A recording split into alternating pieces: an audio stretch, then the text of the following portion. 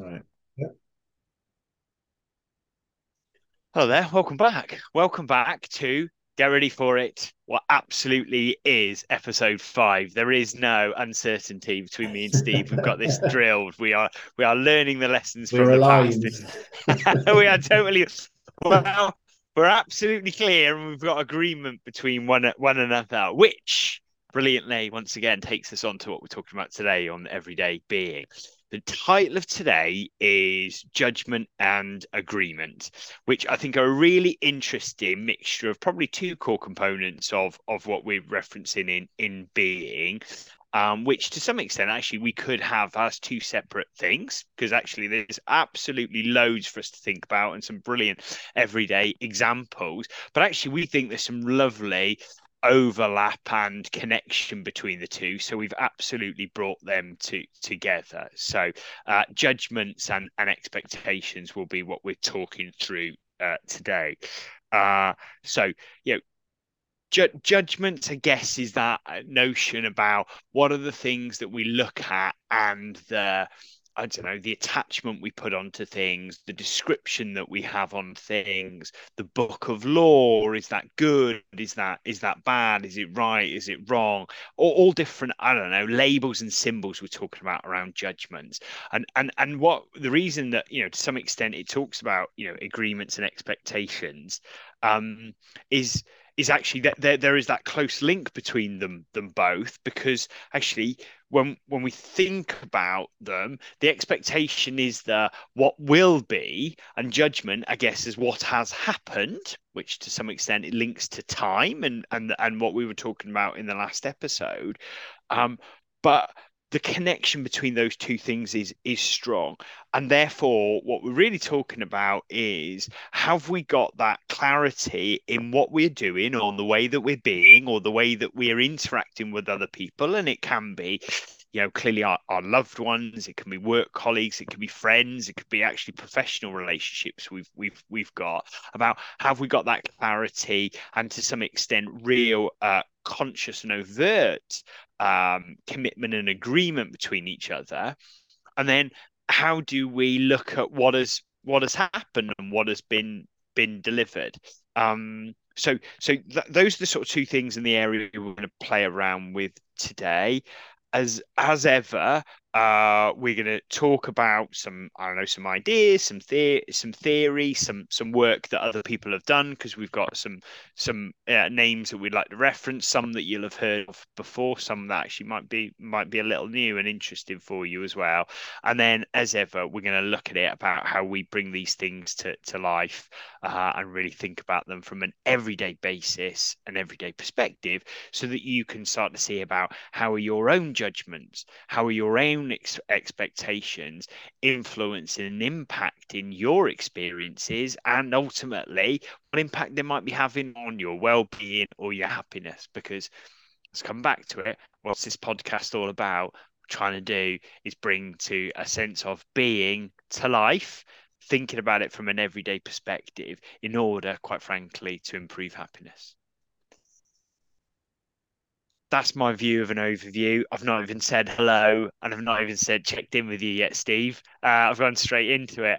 Firstly, Right. how are you? I'm good. Secondly, what's your thoughts on an introduction? Yeah. No, that's it. You were straight into it, which is fine, Gareth. Yeah, I'm good. You are you well? Yeah, no, top Yeah. banana. Yeah, Yeah, no, yeah, I'm yeah. I'm I'm I'm I'm good. Really good. Yeah, good. Um, yeah, so I guess when we were thinking about this, I think as we are sort of been thinking more about topics to cover, I think sometimes some of the distinctions you can make can be really helpful to sort of get into some of the more specifics of the this sort of sense of everyday being. And I and maybe we'll cover other distinctions. I think sometimes things like pleasing versus serving is a useful distinction to explore, or Yeah. victim mindset versus ownership mindset. And then I think the one we've picked today about expectations versus agreements is a really useful distinction to sort of start to explore some of the things we've talked about around thinking, around how we can sometimes sort of misuse our thinking around judgments, which we sort of talked about last time when we talked about time. Um, and this is a distinction which I think there's some really interesting perspectives on this. I think Steve Hardison, The Ultimate Coach, which I think we've mentioned before, Yep. the book that was written by Amy Hardison, sort of touches on this. And I think then also the work of Steve Chandler is very well known in the coaching field and has written, I don't know, 30 odd books or whatever. I think Wow. he uses this distinction as well. So I think it is a useful sort of one-to-one pick. And I suppose, stepping back then, it's this, and we'll maybe just define what we mean by them. What's the distinction between expectations and agreements? But I guess it's pretty useful to start with, what's the value of judgments and expectations? Because it's really interesting. And I think we've sort of touched on this last time, but this sometimes comes up in the work you do with individuals. And I think it's a really useful exploration of what is there a value to judgments and expectations? And I think, where I've got to, and I'd be interested in your perspective on this as well, Gareth, but is that it's almost in the nature of thought to make discriminations.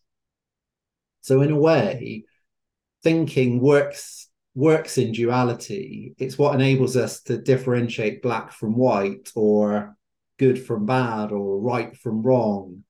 So in a way, the nature of thought is that it helps us to make judgments about things and be able to label things and be able to differentiate one thing from another. And so it sort of operates in that dualistic sense. And as we mentioned last time, then it's our thinking that really creates time as well, because Yeah. thinking invariably, to make those judgments, those discriminations, we're using our information and our experience from the past, or we're starting to think about what we might want or where we might be heading in the future. So in a way, it's a very powerful tool to enable us to learn from our past and learn from experience and reflect on that, and then be able to, create new and different things in the future. And I think it's really interesting. This is like a subtle thing for me, but it feels like that making judgments and being judgmental are two slightly different things. That, Okay. in a way, if I say to you, Gareth, oh, do you want tea or coffee? Do you fancy a tea or coffee? You might go, oh, yeah, thanks, you. I'll have a tea. But it doesn't mean that you have to make a judgment about coffee. Oh, yeah, I Yeah, hate yeah. coffee, and coffee's for, whatever. You can, you, and so often in life, we're making judgments about things that are helping us live our everyday experience. But we don't have to be judgmental. No. And I think it's when our thinking starts to fall into the sort of judgmental category that we start to get into problems. And I think it's quite interesting that then when we start with those more that judgmental mindset, or when you sort of hear people sort of complaining about things, when you sit down, if you meet some people for a coffee or whatever, it's really interesting sometimes how you realize how much of the conversation gets into sort of judgmental things about, well, they didn't make the coffee very well. Did you see the size of Yeah, you and how yeah. slow they were at making the coffee? And I asked for it extra hot, and this certainly isn't extra hot. And you can almost see then that judgmental mindset.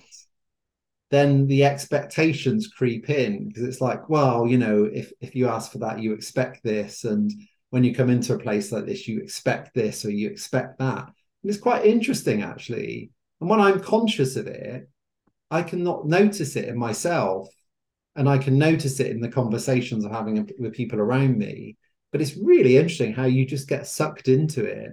And before you know it, you're into that dialogue without even realizing it, which has always made me think, my God, that must be such a common sort of experience for people, is that we're constantly sort of filtering life through what we think it should be, how we think it should be, what's right, what's wrong, how people should behave, how people should treat us. There's a very strong sort of background, I think, of expectations that, it's not malicious often. It's just things that is so almost so automatic that we sort of don't notice the consequence of it. Mm. And so it's sort of there in the background. So I think it's quite, like you said in your intro, expectations and judgments, sort of seeing how they, they're both in a way uses of thought, and they're ways that Yeah. we can use our thinking that can sometimes get us into problems and difficulties. Well, Well, I'll for pause me, there it's because just what's your sense of that? Yeah. no, sorry. Yeah, for me, I almost think it's like so deep rooted and deep seated within modern, I don't know, modern society and modern things, isn't it? I don't know. When you were thinking about coffee and you were sort of judging which is, I, I'm not particularly a coffee drinker. I like the idea of coffee, but actually, it's not something that massively appeals to me. But Katie absolutely loves coffee and actually is developing quite a refined palate on it. So I got no idea that is, but that's what she's sort of developing.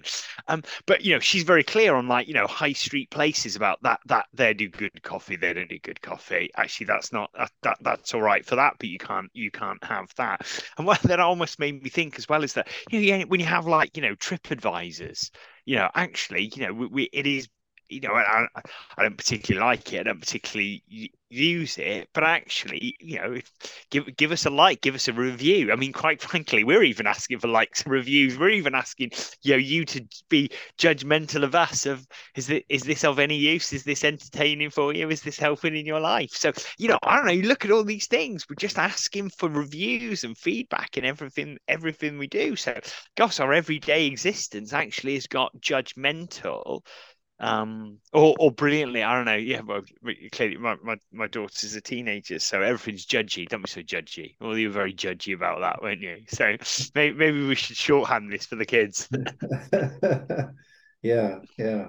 I think it's true. I think I don't know. It almost feels to me it's more, perhaps it's just it's an unintended implication of thought and thinking that um, it is incredibly powerful for us in terms of that ability to learn from experience and then be able to create something new and different in the future, and therefore that ability to make discriminations and make judgments is really useful.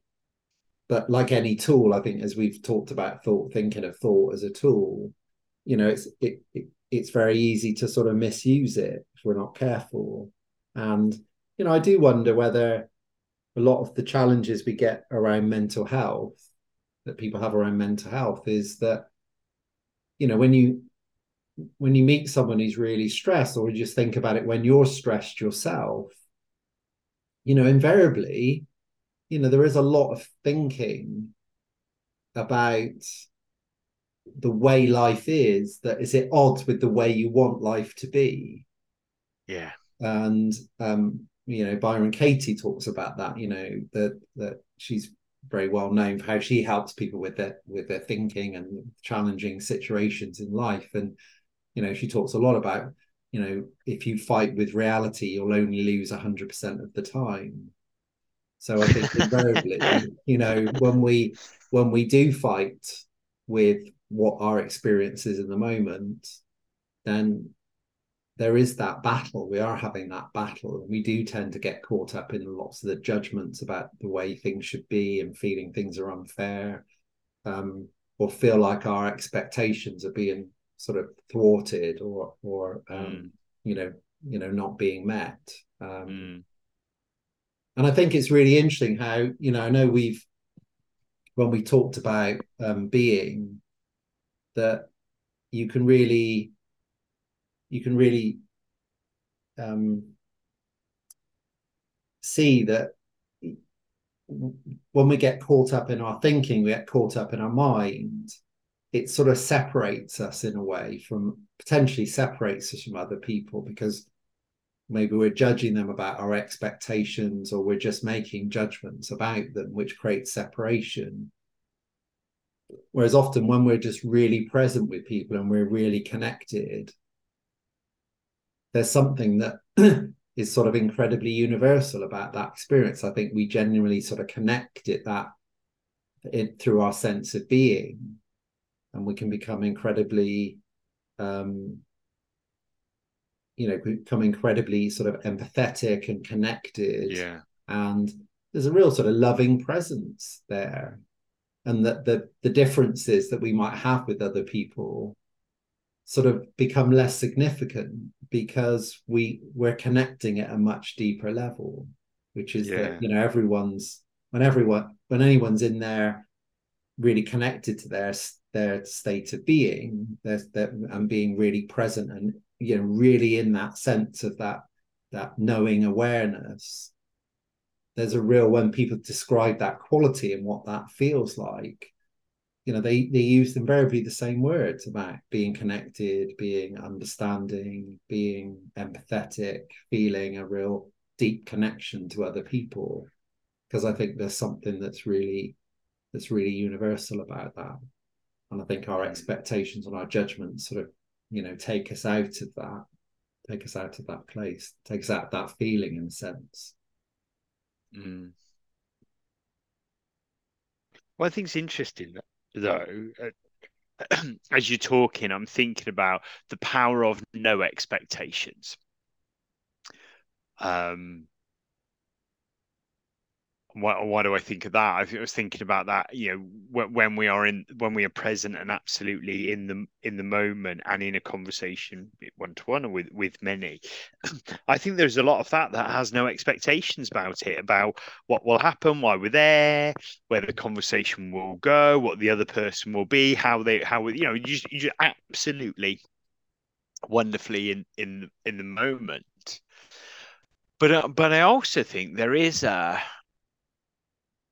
mixture of expectation in there as well. Of I don't know. I expect myself to be connected to the moment. I expect myself to be wholly present. Um, I started a little bit to think about, actually, do we expect the other people to do that? And then I was sort of, you're reminded of the conversation that we had with Suzanne a couple of weeks ago, where we said it only takes one person. We don't have to worry about what it what the other person is thinking or doing or behaving, and where they're coming from, where's their connection. Actually, that one person we'll bring it back together. One of the things we might reference later on is sort of is within a sort of an agreement, is that notion of adult to adult behavior, which actually comes from some work on probably commonly known as transactional analysis, and it's got this sort of really interesting model that talks about parent child and actually either be it nurturing parent. There are different types of sort of parents and different types of child, but what the sort of the model talks about is the power of adult to adult relationship. And if one party consistently acts as the adult, regardless of what the other party is doing, it will now or gravitate them towards that adult to adult Mm. behavior. Which I guess was making me thinking of, comes back to that. It only takes one person, is because actually, if it doesn't matter what expectation I have of you, actually, if my being is connected to that moment, whether I expect it or not, actually that will behave like a magnet, that people will come towards. And look, it's not 100% guarantee, right? Is it? I think it might not even happen quickly, it might not happen at all. But actually, I think more often than not, actually, if you're coming from that place, people will come closer towards you. Mm. Yeah. I, I remember a situation I had with work a number of years ago, and it was a really kind of tricky and emotional situation. Um, we were trying to resolve quite a a big issue for an individual, and they came in, to the meeting just so full of emotion and high stress and anger, and actually I was, I was the person that they were almost going to sort of vent this sort of, fury and anger at, because of the injustice and how they were feeling. And actually, it did sort of cross a line of what is, what, I don't know. I'm probably going to use judgmental language here. I'm doing it consciously, and we can talk it through. Of, probably in that situation, what was appropriate behaviour, what was professional behaviour, what was behaviour that actually was gonna move it forward. Um, and actually, what what I ended up doing was saying, look, I want to help.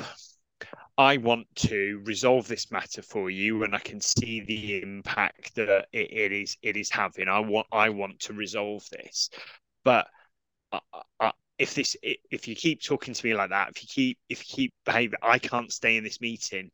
That wouldn't be appropriate. So we're gonna have to bring it to a close, and unless there is some level of change here. Um, and interestingly, look, for me, I think that was sort of adult behavior. That was just sort of calling something out, and almost sort of that was a bit of a switch. That it probably didn't immediately. Maybe it's not a switch. It was a change. It didn't immediately bring the person actually into a place where we could, which we did, get the matter resolved for them. It probably probably a good sort of 10-ish minutes in it, but actually that sort of adult conversation actually did bring the person back closer, sort of step by step into that. Um, um, so there is something about actually the power of one person, that connection to that moment, actually that sense of, I can create the change if actually I don't know, I either have no expectations, or actually I've got my expectation of myself. Does that Yeah. make sense? I don't know whether Yeah, I'm I think, talking yeah, gibberish now. no, I think, yeah, because I think, so if you use transaction analysis as an example, what sits behind it then is sort of I'm okay, you're okay. So if you're operating with someone adult to adult, it comes like you're describing there in a way, Gareth. From your perspective, it's look, I'm okay, you're okay. So in a way, that goes back to my mind. That goes back to being. It's saying, look, at our human being level, you're okay, I'm okay, because we're the same at that fundamental level. We're both human beings. And I think where we get into problems is we either put people on a pedestal, which is in a way saying, you're okay, I'm not okay. And you can do that. You see that in work sometimes where someone will put the more senior person on a pedestal. Oh my God, Yeah, you're okay. You're more powerful, you're more important, whatever. And that's where you get the sort of parent-child type of dynamic. Or you look down on someone, which is you're not okay, I'm okay, but you're not okay. And then you look down on them, and then you can be quite a sort of critical, like a critical parent to them. So I think, yeah, what this is also saying that when we have agreements with people that go beyond expectations, we are connecting more at the human being level, which is almost mindset wise, we're coming from a place quite grounded in our being, yes, and from a yeah, perspective of, look, you're okay, I'm okay. This might be a difficult, challenging situation. I might be the more senior person, that or whatever. But look, behind all of that, we're still two human beings. And if I can come from that place of, yeah, okay, this is tricky, there's some difficult conversation we've got to have. But if I do it from a place of, look, you're okay, I'm okay, then you can find a way of connecting with the person and being able to sort of, respond, communicate, engage them from that sort of mindset. And Yeah. like the conversation with Suzanne, it doesn't mean everyone will then join you there, but it's No. like, well, but if you're coming from that place, it tends to have a resonance for people. People tend to sort of pick up on that.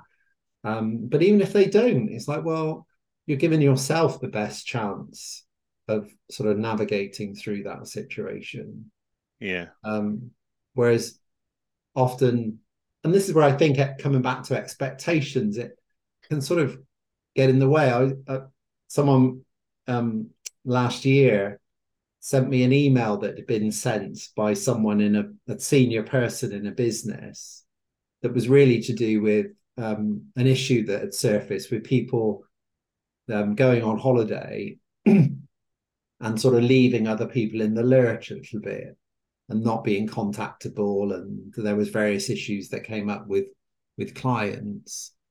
And so this email was, there was a positive intent, which was, look, just when you go on holiday, don't leave other people in the lurch, was in effect the background to it. But Yeah. the email, and someone forwarded it to me, and it was really interesting because it said, my expectation, you could almost, even as I'm saying it to you, you could almost hear it being said in that way. And that's how people were reading it. So it was, the expectations are, and my expectation is this, and my expectation is that. And when you do this, my expectation, and it was all written in that language. Yeah. And it went down like a lead balloon. Yeah. And of course, so it really pissed people off, really. Yeah, I bet.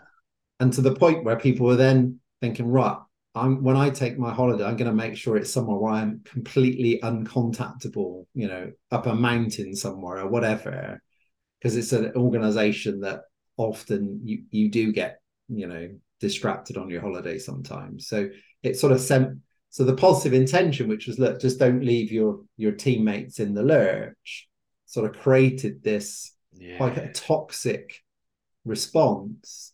Because I think if you think of it, it is, going back to your point about TA, if I say to you, well, Gareth, my expectations of you are X, Y, and Z, it sort of, one, it's like, who am I to have my expectations of you? It does feel quite like parent child. Yeah.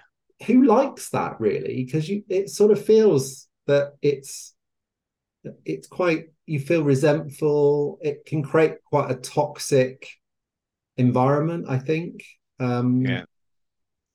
I think often it can lead to anxiety for people, because sometimes, invariably, certainly a lot of work I do, um, with the organizations I work with, you can feel they're quite pressured environment. And so often those expectations aren't really clear. So, of course, as people get quite busy and they're a bit stressed and they tend to overthink things anyway, those expectations are a little bit ungrounded, suddenly can mushroom in someone's head. And quite often, well, always actually, if you're ever working with someone who's really struggling, really quite stressed, they've always got lots of assumptions and Yeah. expectations that they've innocently, and it's all innocent, they've innocently created in their own mind. And when you say, well, do you know that's true? And they'll have evidence for why, but they've not really tested it. They've not really grounded it. And then I think the consequence is that, and this is a conversation I had with someone today, because this came up in a coaching session I was doing, and it was like, if what's the value of an expectation? Because if you meet the expectation, well, then you've just met it. So it's quite neutral, really. It's like, well, yeah, okay, you met my expectation. Of course, invariably, people don't meet their own expectations, or they find other people don't quite hit the mark for them in terms of their expectations. So there's a negative. Yeah. So it both in both ways, it's either neutral, so it really doesn't mean anything, or it's net negative. Oh yeah, but there's also exceeding though. What about that? Well, often it's like, well, you exceeded my expectations. Well, So Yeah, what? but but people would say there's positive that comes from that, isn't it? I don't know. You get more than you ask for. I don't know. I don't know. I went on a plane. I was expecting to go to in economy, but actually I got an upgrade, and for the same price, I'm turning left on the plane and I'm going business class. That exceeded my expectations. I've had a lovely experience. Didn't think it would happen. That makes me feel great. So actually, there we go. Is that because I think isn't this probably why, to some extent, actually expectations is something that it is so inherent within life is because actually, people are looking for that buzz that comes from it. But I suppose what I would say is that if you go if you go with no expectations, then there's I think my experience is the less expectations I have, there's just a natural there's more of a natural openness, a joy, and in the everyday things that Yeah, you're doing. So, yeah, just give me an example. Um, Elsie Spittle, who was someone that was Sydney Banks, who we've mentioned a few times, the three principles, originated three principles. He always used to yeah. joke Elsie Spittle was the only friend, him and her husband Ken were the only friends he had before his realization and afterwards, because so many people Well, had okay. freaked out at the massive shift there was in him. And Elsie Well, would say, you'd often go out with Sid for and have a coffee, or you'd sit down for a cup of tea or something. And he would say, "Oh my God, this is the best cup of tea I've ever had." And she was saying it wasn't like he was pretending. It was like in that moment, he had a real joy in that cup of tea. yeah, And so she said it wasn't like a put on. It wasn't like, oh yeah, let's think positive. She said it was like his openness to life and his ability to just be completely connected to his moment to moment experience. She would be honest and say, he had his moments where he would find himself in a low mood for something. But she said he'd always come back to that. And I think there is that quality, the Sydney Banks, the Eckhart Tolles, the Byron Katie's, that you really see with them that even though they've clearly had a glimpse of the true nature of life in a much deeper perspective, you think, well, yeah, if it was a thing that you arrived at, then that would be it. You've seen it, and that would be done. But it's not, because their engagement with life is then more. They're more present. They're more engaged. Sid would always say, there's more to see. There's more to understand. So they're in effect more engaged with life. They they create life through them in the way that they live and what they do from their understanding. And I think seems to me there's a real lesson in that when we're coming from our being without those expectations, I think that then in a way there's more joy in there's the joy in if you go right into the plane or if you go left, you can go, oh, that's lovely. I can go right. Okay, I'm in economy, but isn't it lovely? I'm going on holiday or I'm going to see yeah, some friends or whatever it might be. And if you go left, it's like, oh, wonderful. Isn't that nice? I'm going go and see some friends. I'm going on holiday. Oh, and I get a slightly bigger seat. Oh, and I get a nicer meal. And it's like, yeah, and it's lovely to have those moments, but it's much better to have those moments on a more regular basis rather than have the potential ups and downs of expectations, which is when they're exceeded, you're really happy. When they're neutral, doesn't mean anything. And of course, invariably, life lets you down if you have lots of expectations. I would say everyone I know that has that's a real thing for them, expectations, I would say does way worse with life than people that have less of that, are fully engaged in life. And I think that's really where the high performance Yeah. I was listening to a podcast with Johnny Wilkinson and Dr. Michael Gervais, and he's a sort of sports psychologist, and it's really interesting. Talking a lot about the stuff we've talked about, and he was saying he worked with an Olympic athlete, and I think she'd won the gold medal. Uh, She was on the podium, and he said, he was there and he was watching her, and he could see she had tears in her eyes. And he said after that she came over and spoke to him, and she said, "Oh, did you see? I was crying."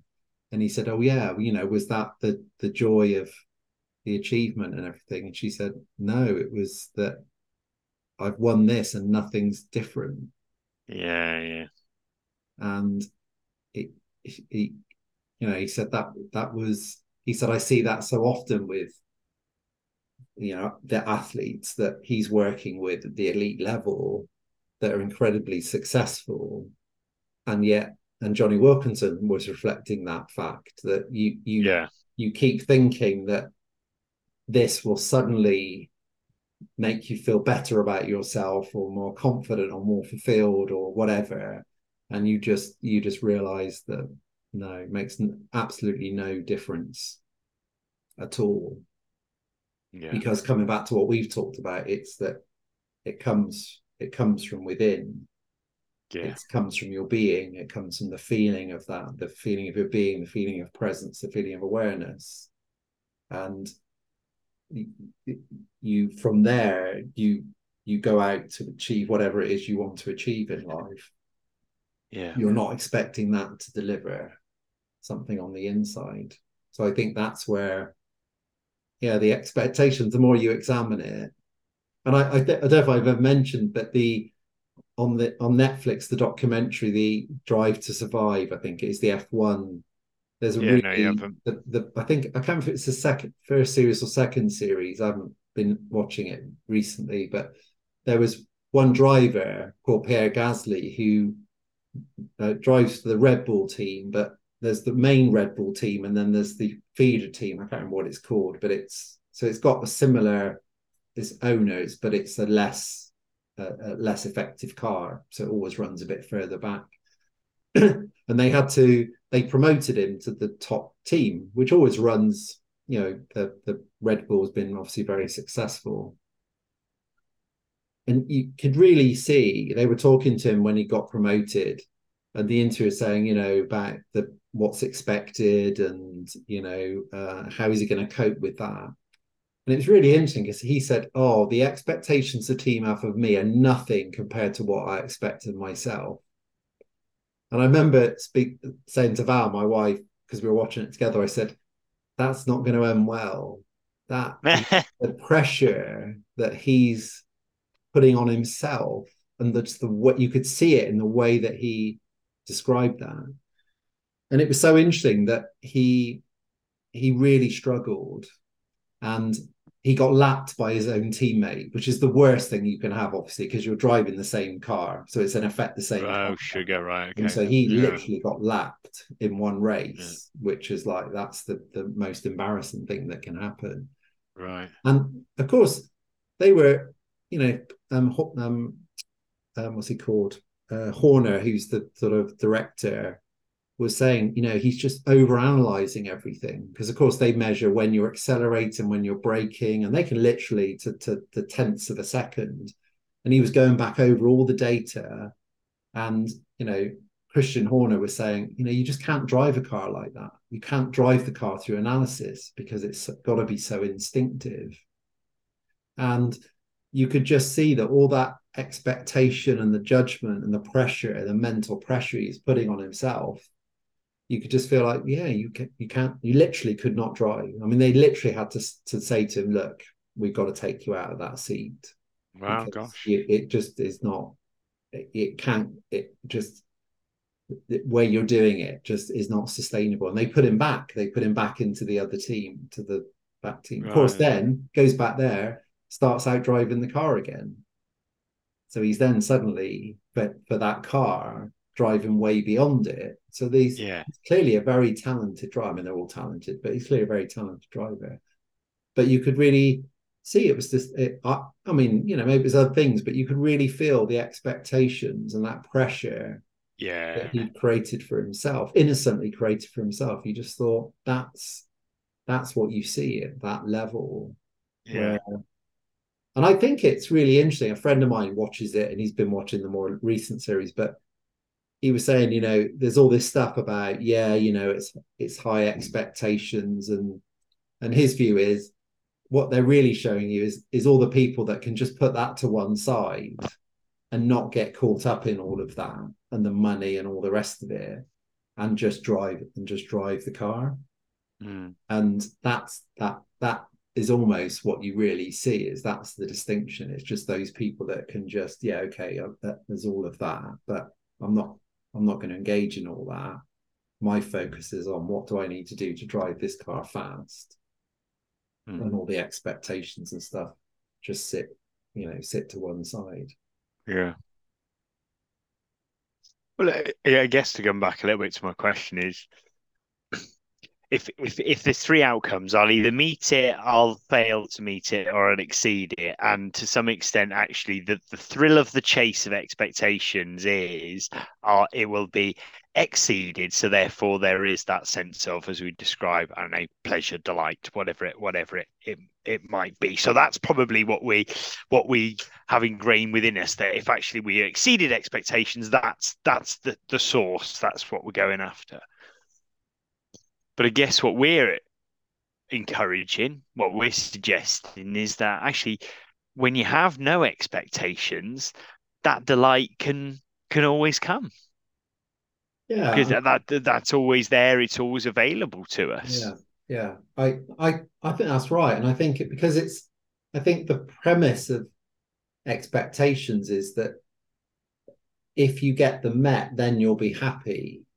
Yeah, And I think we're saying, well, fundamentally, that is just coming from the wrong place, because nothing outside of you in the world of form, whether that's a relationship, a job, money, achievements, success, outward success, we're saying, well, nothing outside of you can bring that lasting happiness, because happiness is the innate state of the mind. So in our yeah, sense yeah, of being, there is that peace and happiness, which is the source, or the seat of our being, the seat of our awareness.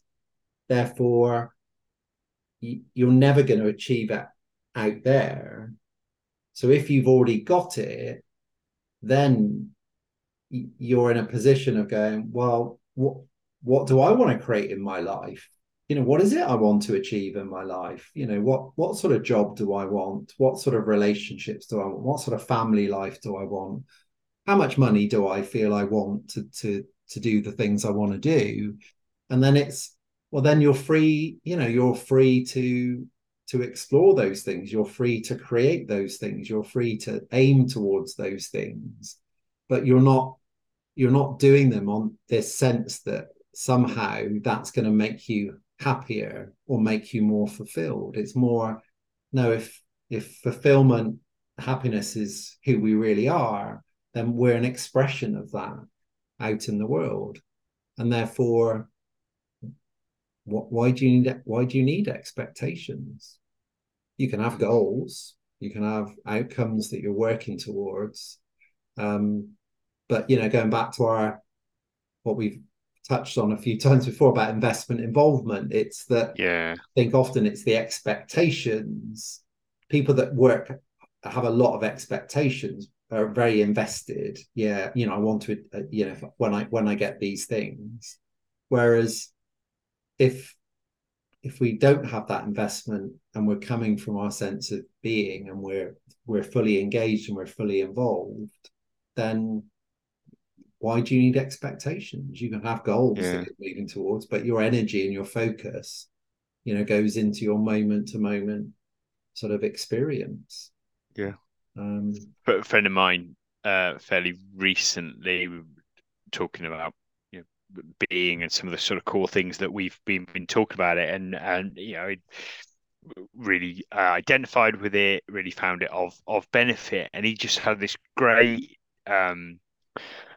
I don't know, experience where he was going to a pretty important business meeting, and he consciously made a decision that he absolutely would go and just be connected and be in the moment. And importantly, um, he absolutely had no expectation. So when it went into this important meeting, and they sort of said, right, okay, what is it? What is it that you want to go through? What's on your agenda? What are the things that you want to get out of that conversation today? And brilliantly, word for word, he said, I have got no plans. And he said this, I've got no expectations for this meeting. And their first reaction was, "Oh my God, that's fantastic," because we were really worried that you needed to talk about these, and there's some other ideas that we've got that we weren't sure that you would go for, and we weren't going to bring up. So where do you want to take it? And a friend was like, "Look, you take it wherever you want. I'm here. Let's see where the conversation goes." And he said it was one of the best meetings that he's ever had in a business perspective. And really led to some really interesting actions and things that have really sort of helped him and his business. And just that core of that was just turning up with that two things of just going to be connected to this conversation, and I'll just be really clear. Let us go where it will go. Don't have those expectations, and it just sort of freed up that conversation. Yeah, yeah, yeah. And that's a really good example of it. Was just reminding me, I found this Jennifer Capriati quote from when she was very young, when she was 14. She's a tennis player. Yeah, yeah, yeah, yeah. And it's saying she was playing World Cup, she was playing in a tournament and doing really well. And the reporter was asking her how nervous she got when she was playing against some of the best players in the world. And she responded she didn't get nervous at all. And she considered it a privilege to play with these players, and something she'd wanted to do for some time or whatever. But sure, and the report said, but surely when you're in the semi-finals of a tournament and you're only 14, and with all the expectations that are on you, you must experience some stress. And her response was lovely. It's her final answer to him was, well, if I was feeling frightened playing tennis, I don't see why I would do Yeah. it. And it you do hear that a little bit. I've heard that a little bit with some golfers that say when you're early in your career, there's just no fear because you're out there having fun. And it's only later, you sometimes later in your career where you have a bit more thinking about yourself and the expectations, you're the world, whatever. And then suddenly that that all sort of kicks in, and that really affects your ability to connect to something that's very natural in terms of your performance. Mm. So I think you do, I know, we've mentioned Tim Goy a few times, the inner game, because I think he was really good on that. I think of really seeing that it's the judgment that causes us to affects our awareness. So affects in a way our ability to be really present. He called it self one and self two. Self two is Yeah. that natural self, which we would say is our being.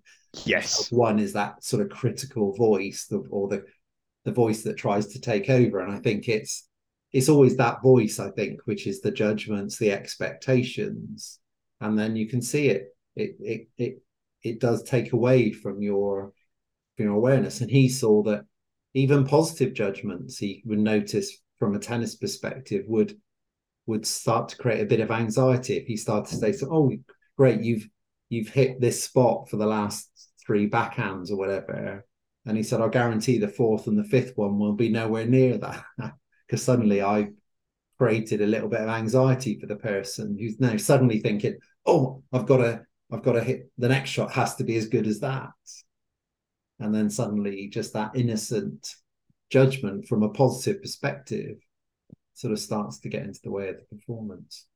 Mm. I remember one of the things I was liked in that book was he sort of slightly sort of I don't know, Norsley or Machiavellian ways, but it was sort of say actually one of the best ways to put somebody off is just to sort of give a compliment about their game. Oh, Yeah, you're serving tremendously well yeah, today. And, to some extent, the person had a notice and then starts thinking about how they are serving and whether it's going and start to put the judgment on everything that yeah, they're doing. yeah, yeah.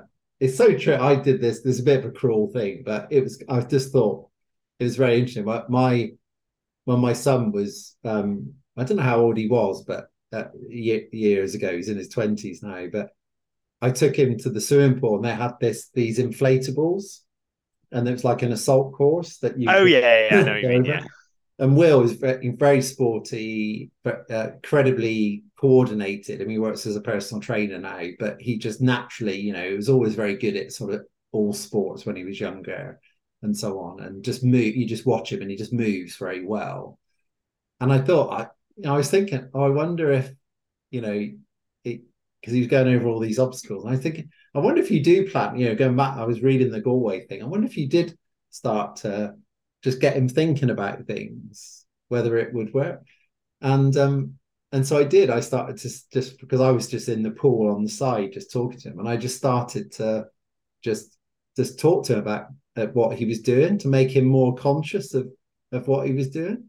And it was so interesting, just taking him out of that flow, and then just suddenly these thoughts, and I can't remember what I was saying, and I probably said things like, "Oh, don't fall over," and so just plant it, because obviously then yeah. you're planting and falling, and then it was so interesting. Within a few seconds, he'd come over something, slipped over, went off the side, fell into the water. I thought, oh my God, that was a good example of just suddenly interfering with something that was a very natural, easy process that he wasn't thinking about, and just getting the thinking coming into it that suddenly then took him out of that moment. And then off over the side and into the water he went. I did tell him So it was an experiment. I have said, I have been honest with him to say, sorry, I was just doing this thought experiment to see. So, either in a parental basis, or actually in some kind of walk of life, maybe have a play yourself. Maybe just see, is that something that you can notice in others? In I don't know, in I don't think it can be anything that you're doing, isn't it? Be it hobbies, be it work, be it in relationships, in whatever way. Just have a look, see if this thing actually does work. We'd love to hear some examples. So please get in touch if Yeah. you're managing to send your son off into a deep swimming pool off some massive inflatable things. Um, I think you are. We also thought we were going to talk a bit more, perhaps, about relationships and kind of like expectations and judgments and agreements in relationships as well, Steve, weren't we? Yeah, because I think that is often where you really see it play out. I think that we I think it's just very easy, and I certainly see it with me. It's very easy just to have expectations about a relationship or another person without almost realizing that you've got them. Um, like even like a stupid example I had recently where my wife had sent me this lovely text earlier in the day. Uh, and I don't get loads of those sorts of texts. So it's a really nice sort of text, and really sort of heartfelt. And then without even realizing it, then because she was out working and I was working at home, and then she sort of came home and she was doing her own thing and whatever, and I found myself a bit miffed, and it was only, and I was thinking, what? Why am why am I in a slightly miffed frame of mind? And it was only, I think I'm not even sure it was that day. I think it was the next day. And I was thinking, yeah, I felt just a bit, I don't know, like just a bit disconnected. And it only suddenly occurred to me, it was like, oh God, it was because of that text. I thought when she came home, there would be a way that she would be reflecting that text. And she just came home, was just tired and just doing her own thing, nothing out of the ordinary, nothing negative or whatever. And it was only like the next day, and I was thinking, oh my God, that's what it was. So without even realizing it, I this that had planted a seed of expectation that I hadn't even noticed, I wasn't even conscious of. And it was only, the day after when I noticed why was my feeling state a bit affected. And I thought, oh my God, it was that thinking that I had about how she was going to be when she came back. So I think you can get it. I certainly notice it quite subtly. Um, I remember a few years ago, I was really debating some work that I've been involved in for a long time, and was just thinking it started to move in a direction I wasn't wholly sort of so um, sort of comfortable with, and was really debating, is it time just to back away from it? And it was a reasonable amount of work, but I was thinking, oh, is it?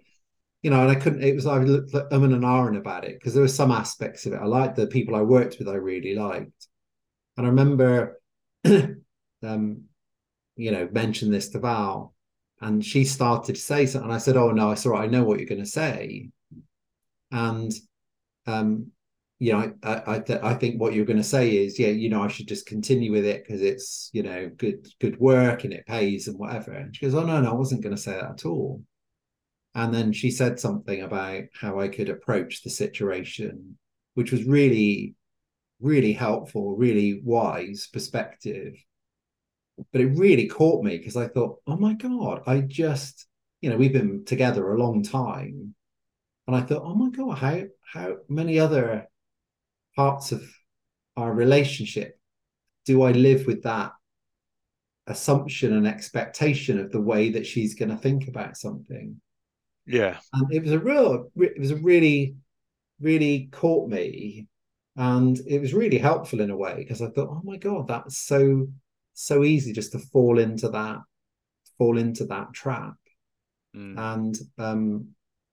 And just think, and have an expectation about the way someone else is going to think about something. And I think as our relationship has developed over the years, it feels that gradually we're much better at dropping those expectations and those needs of each other. But it's ongoing. It's an ongoing, I'm not saying we cracked it, but I think you can definitely see that as more of those have dropped away, then the relationship, the feeling between you gets better and better and stronger and stronger. Yeah.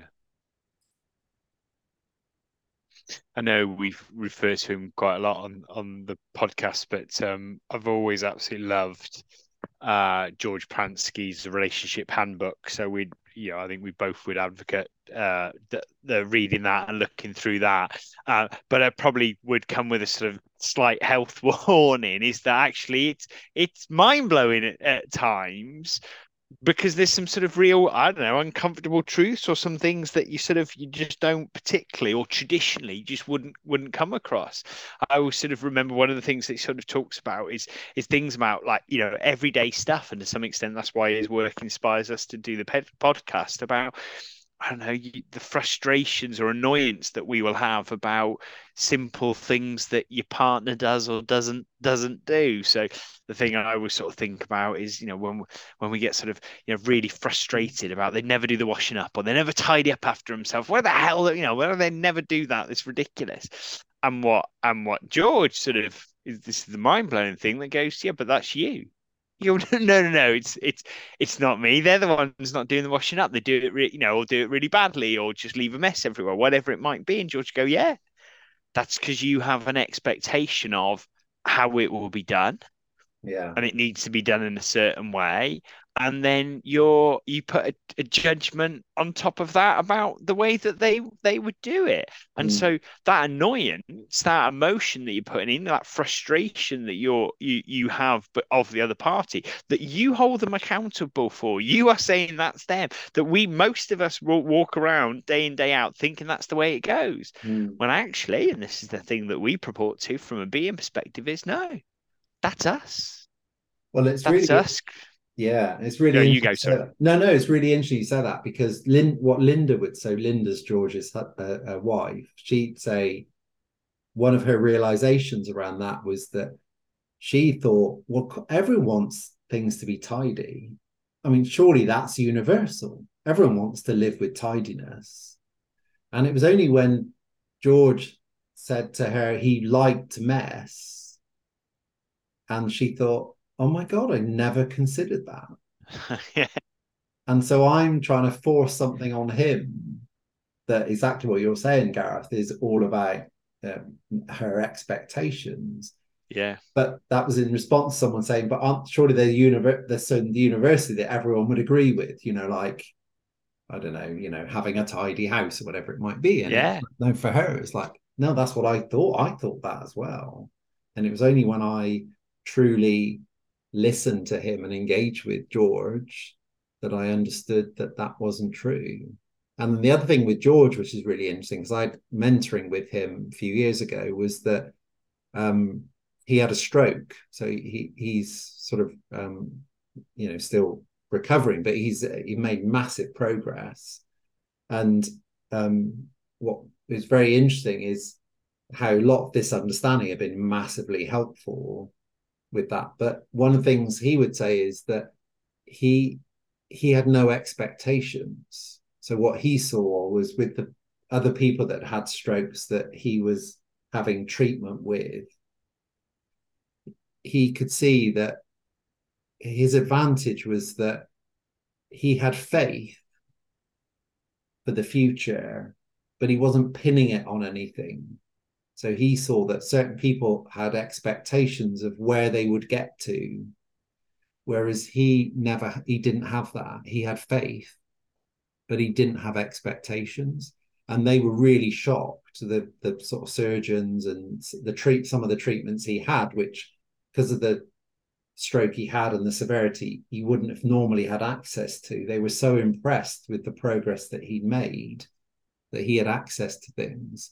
And he would say a lot of that was because that he didn't have those expectations. And he saw other people would then not be making the progress that they wanted and would become thwarted by that. And then that would stop their progress. Whereas he didn't have that, and so he was just much more open, but had faith that things would progress, but didn't pin that to anything. So I thought that was incredibly powerful because you think that's someone that's dealing with something that was a sort of life-changing experience. And then I've just attended an event that they've done recently. You could really see the shift. I mean, there's still he slows down and he's finding his words, but there's a depth to that. There's a real presence to him yeah. because of that, actually. And he uses that to great effect then in the work he does with people.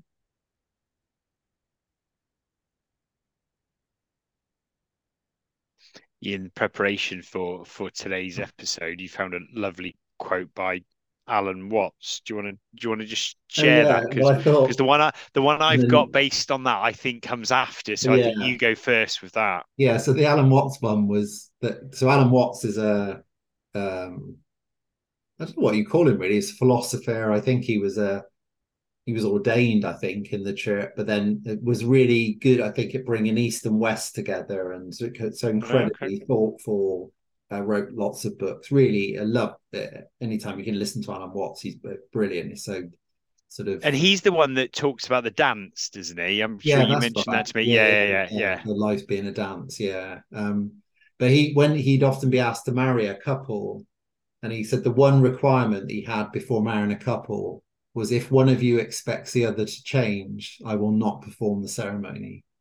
And that was his one requirement, was he checked with the couples to say, do either of you want the other person to change? Um, and if they said yes, he'd say, oh, sorry, I can't marry you. What was fascinating was that I didn't know that you were gonna find that. But I'm currently reading the four agreements, which I guess you've referred me to probably from sort of episodes 1 and 2 when we were talking a bit of sort of like the Book of Law. So actually, I wanted to go and read it, and I would advocate that it's a really easy, lovely read. I think it comes from a different perspective, but some of the things I think are really related to what we're talking about. So another one for the reading list. This reading list is getting quite extensive. And only last night I was reading sort of a paragraph, and I went back to it when I read the notes that you'd brilliantly written for the show, and I've written down what it said, and it's just incredible. So the quote is, real love is accepting other people the way they are without trying to change them. If we try and change them, this means we don't really love them. So I was a bit like, oh, this is a bit weird. We brought it together. That was within 24 hours you'd written that, and Yeah, that's something different from someone else yeah, mentions that. So I don't know. yeah. Spot on. I don't want to put too much sort of. I start sort of like over analyzing that about different things, but I don't want to do that. Well, I suppose it does go back, doesn't it, to that it's unconditional. Love in its purest form is unconditional. And as soon as you put conditions on it, in effect, conditions are needs or expectations, then you interfere with the flow of love. And so I think there is just a truth to that. I think is that the more, if you're in relationship with someone, and the more the the love is free, then you're going to have more of a connection. There's a stronger engagement. And we haven't really talked about the sort of agreements, but I guess what the agreements is saying is that, you I think in lots of relationships you don't have to have agreements. I don't think that it's a sort of requirement to have an agreement, but I suppose the distinction between expectations and agreements is saying that there might be things where, if expectations start to come up or start to sort of contaminate the relationship, you're much better off turning those into agreements rather than expectations. You're much better off going back to what you said earlier, Gareth, about the transaction analysis. Adult to adult is, well, if we're working together, or if we're living together, or if we're in a relationship with each other together, are there some things that we just want to be very clear about what we're taking ownership and responsibility for? What's our commitment within the relationship? And I guess the agreement is that you're upfront about what that is. In a personal relationship, it might be who's taking responsibility for different aspects of our finances, or the home, or the car, or the kids, or whatever it might be. And it's saying that having an agreement about that is the way that you are clear about what you're both committing to each other. And I think in a work context, I certainly see in a work context where, when people they're a bit stressed with work, they're invariably working a lot with expectations that are very ungrounded. I mean, everyone I've worked with that's really struggling, they'll always have lots of thinking about and assumptions about what they should do, what they should deliver. I've had with people where, like with some of the junior lawyers, where it'll be, if they've done a piece of work and they've then given it to a partner, for example, or they sent it to a partner. I've had people that think they should stay in the office until that partner has looked at it, even if they sent it at 8 o'clock at night, and they've not spoken to the partner to say, look, do you need me to stay?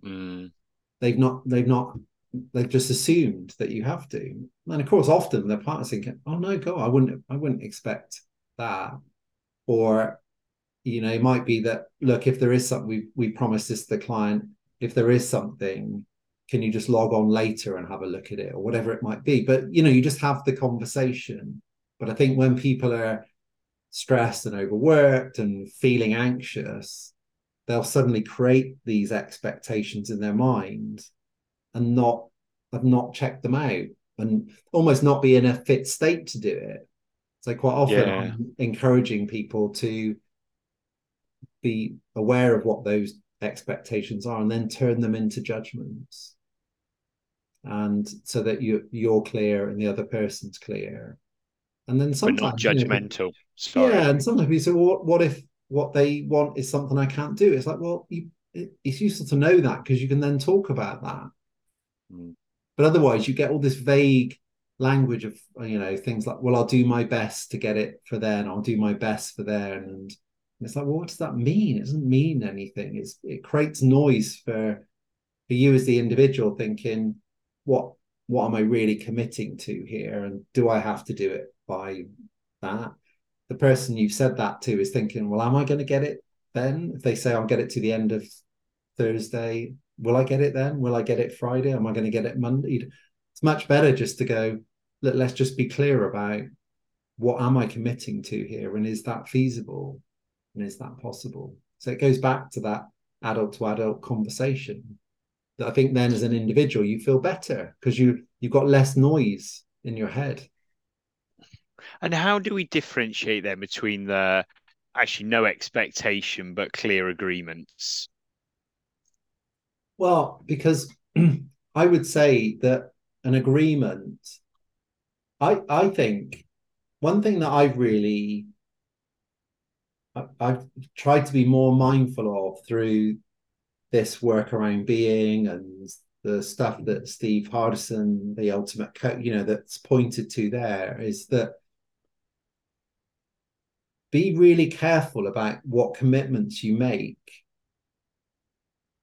because you're ultimately, you know, if life is about the actions that you take, and the actions you take are informed by the thinking that you have and the orientation that you have to life and the way you think about yourself and the way you think about life.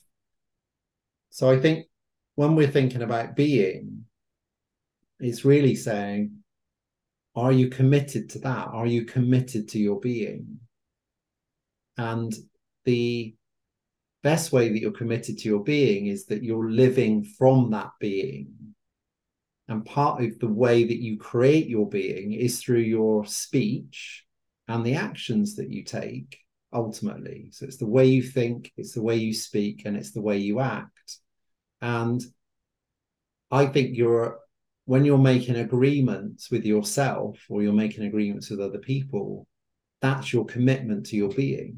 That's saying this Right, is okay, who I'm yeah, going to yeah, yeah. be in relationship to you, and that's my commitment. So one of the things for me is I try to be much more careful about the commitments I make, because if I'm honest, before I'd make them willy nilly, and I'd be in that sort of, oh yeah, I'll do that, or I'll do this, or I'll do my best, or whatever it might be, or try. Mine was a Mm. real try. I was a real trier, and I try to be more mindful of, no, if I commit to do it, then am I making that agreement consciously? Because I think then you feel better, because almost your commitment really is to yourself. So even if it might be that, I commit to get something to you, for example, which looks like it's my commitment to you, but in a way it's my commitment to me, it's my commitment to my being in relationship to you. So you're Yeah. really doing it for yourself in effect, because it's representing who you want to be.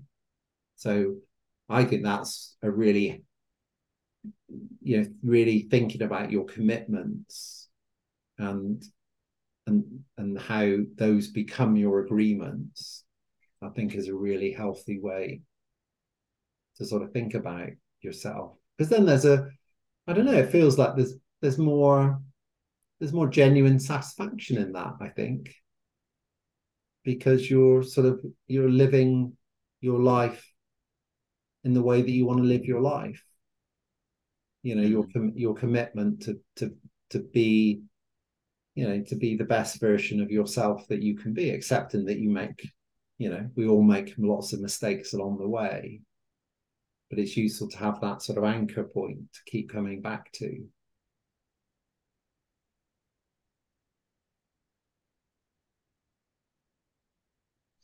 Yeah, I did.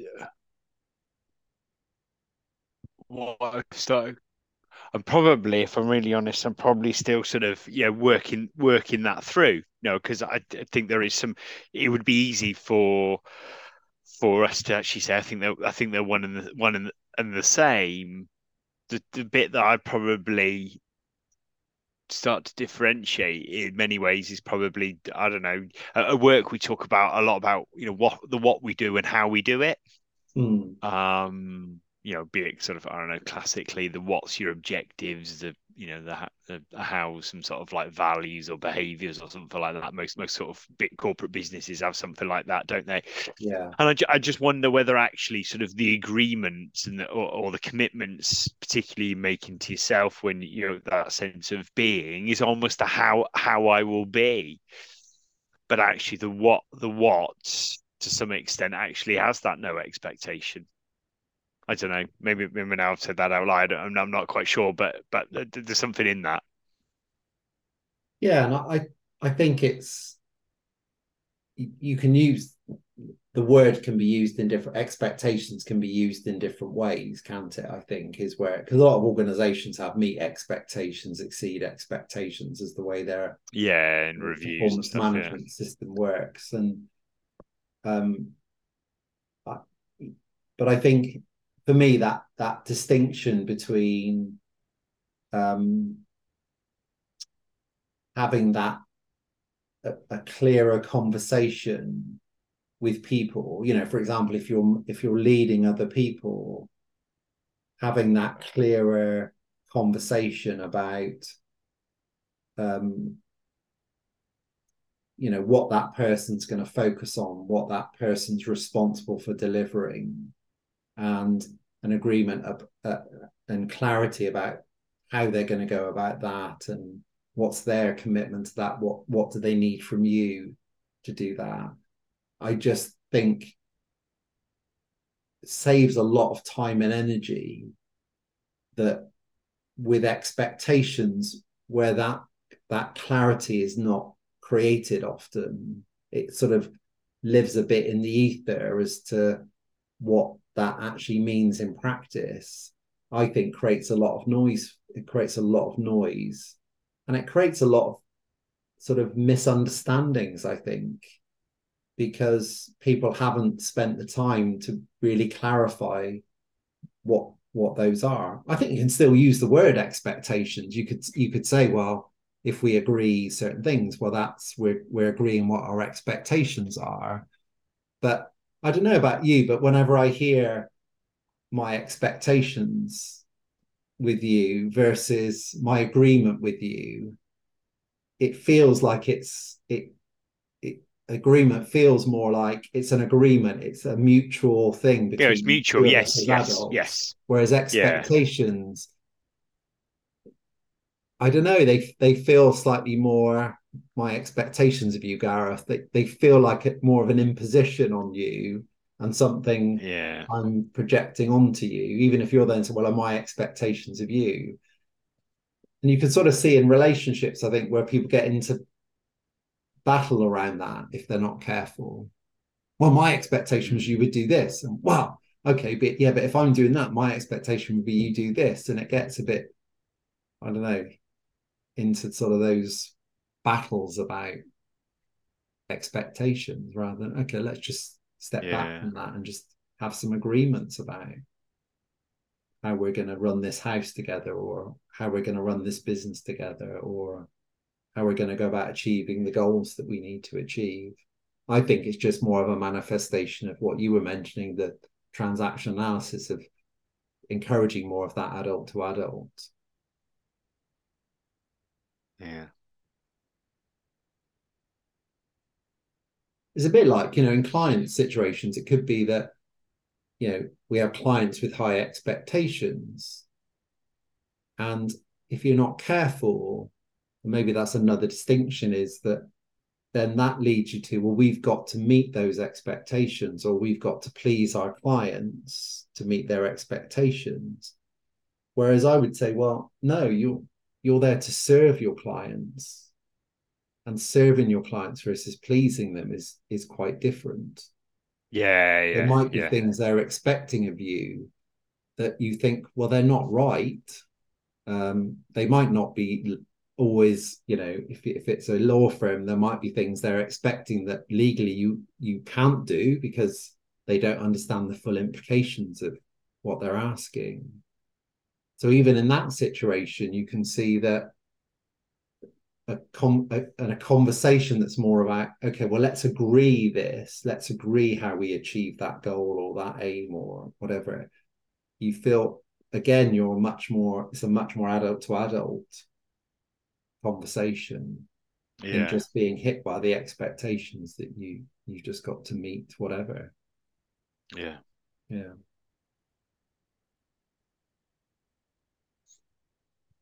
Well, I think we've probably Okay. exhausted, do you think, expectations and agreements now? Yeah, I mean, I'm not even sure we have exhausted it. I mean, gosh, I don't know. This could well be one of our longest, Yeah. quite frankly, Steve. It's been going on for some time now. So perhaps whether we've exhausted or not, probably that's a good place to sort of wrap up for today. Hopefully, there's been some really interesting content in there that has resonated with you, or something that you can take from it, or something that can help you. Um, as ever, we would love to hear from you. Please get in touch. Instagram, everyday.being, or our email address is hello@everydaybeing.co.uk. We're particularly interested to hear if you can do any kind of little experiments with your family, friends, or work colleagues to put them off when they're doing things well, or not. So we'd be really interested to hear that. As ever, please be judgmental and give us reviews and ratings on wherever you get your podcast, because these things do make a difference in this judgmental world that we live in. Steve and I will be back for episode 6 of Everyday Being. Steve, any last closing thoughts? No, I just echo what you just said, Gareth. Just check it out in your own experience. I think, it's a really interesting inquiry around just things like, well, what's the value of expectations or judgments, or how clear are your agreements with people in your life? I think it's just interesting just to reflect on it from your own perspective and see if what we're saying makes sense in your life. Yeah, I agree. Yeah. Last couple of things. On a number of the episodes, we have said please get in touch if you'd like to come and join us for a conversation. That invite is always out there, so please do get in touch. We are prepping for another guest to join us in a couple of episodes time, so we're looking forward to that. But equally, we'd love to hear from other people. Next time when we get together for episode 6, we're going to be talking about control. We have got one of our blogs is about control, so have a read of that in advance of the session. That has been episode 5. We've been talking about judgments, we've been talking about expectations, we've been talking about agreements. Hopefully, there's something that resonates and helps you with your everyday being. Thanks, everyone. Thanks, Gareth.